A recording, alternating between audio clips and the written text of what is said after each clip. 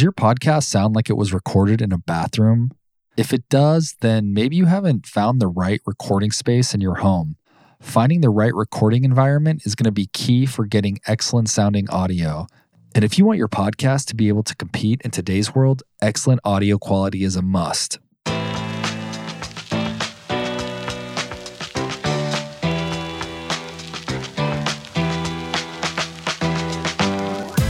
What up, guys, and welcome to Clipped, a show designed to help you become a better, more efficient podcaster. My name is Eric. I'm your host and founder of the Podcast Haven. In this episode, I'm going to be talking about finding the best recording environment for your podcast. I realize not everybody has the funds to buy acoustic panels to fully acoustically treat their recording space. And so I'm going to be giving you some options on how to get the best recording in the situation that you're in. We're going to work with what you got, and I'm going to give you some tips and tricks on how to improve the sound of the room that you're in for really no money, or maybe if you have a budget, spending a little bit of money.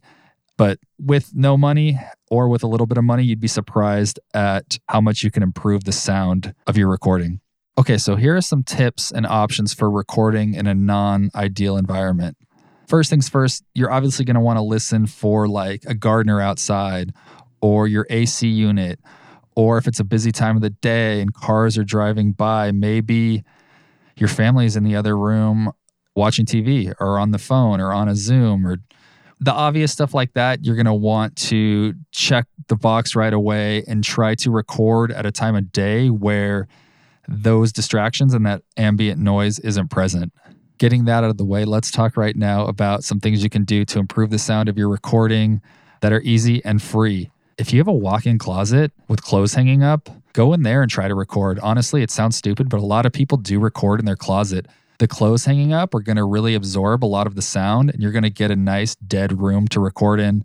Look, if it's not ideal, if it's not big enough, or you don't have that, fine. But give it a go if you do, and if you're on a budget, you'd be surprised at how good your mic and your voice might sound in there. Next, you could try recording in your car.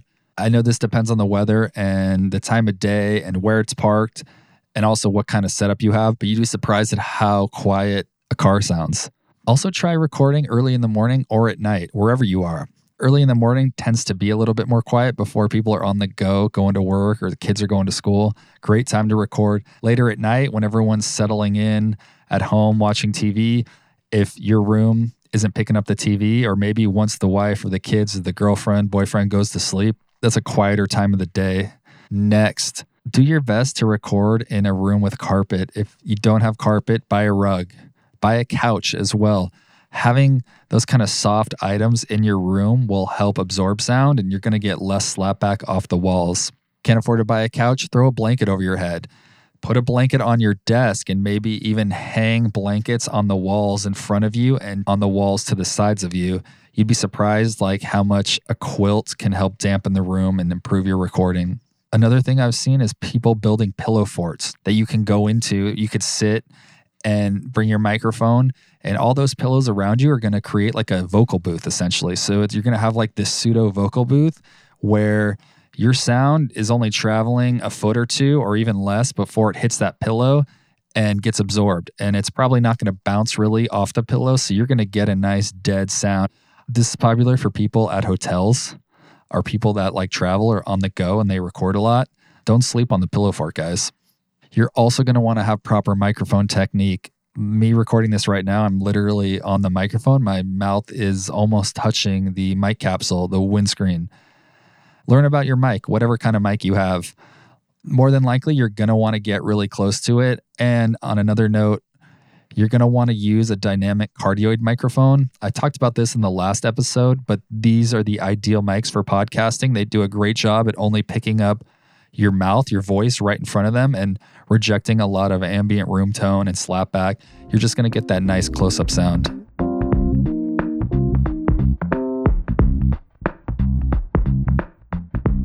So those are all the free tips, but another one is kind of the most logical one, if you can afford it, is to buy acoustic panels or some foam to hang on the wall. I love a company called GIK Acoustics, G-I-K Acoustics. They're out of Georgia. They've got some great stuff. It's reasonably priced.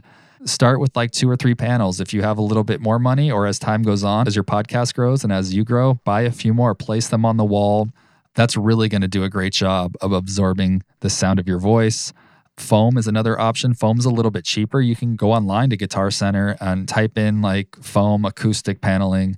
There's a ton of options there. If you do go the foam route, I don't recommend just gluing the foam panels right on the wall. Here's a pro tip. You go to like Michael's or Hobby Lobby or your local arts and crafts store, buy some poster board, and then glue the foam panels to the poster board. And then you can just tack the poster board onto your wall. The foam's going to be super light, so a tack will hold it up. I've made this mistake. I've glued them to the wall. It's hard to rip them off, and it leaves like a residue on the wall, and then you have to clean that. Whereas if you use a poster board or like a really thin plywood and hang that up on the wall, you can move it around. You can find like where it sounds best, where the reflections in your room are coming from. Gluing them on the wall ruins the foam. So if you move or you want to change the location, it's a pain in the ass, and you're going to have to buy new foam. When you rip it, it's going to come apart. So don't do that.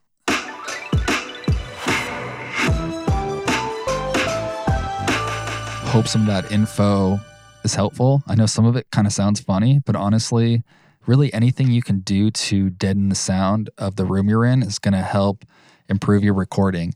Getting a clean recording going in is going to make your editing and mixing much easier. There's a phrase that people use in audio, shit in, shit out. Basically, like if it sounds like shit on the way in, it's going to sound like shit even when it's edited, even when it's mixed. You want a clean sound going in. It's going to make your job easier.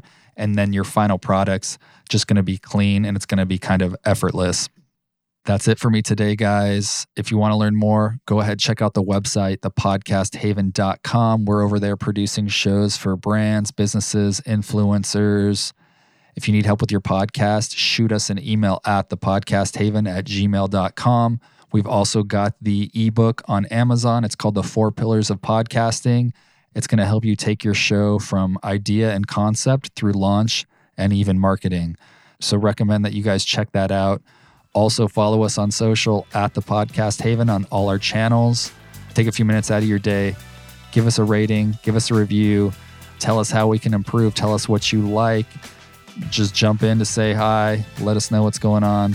We love connecting with like-minded people, and we're here to help you along your podcasting journey. Thanks, guys.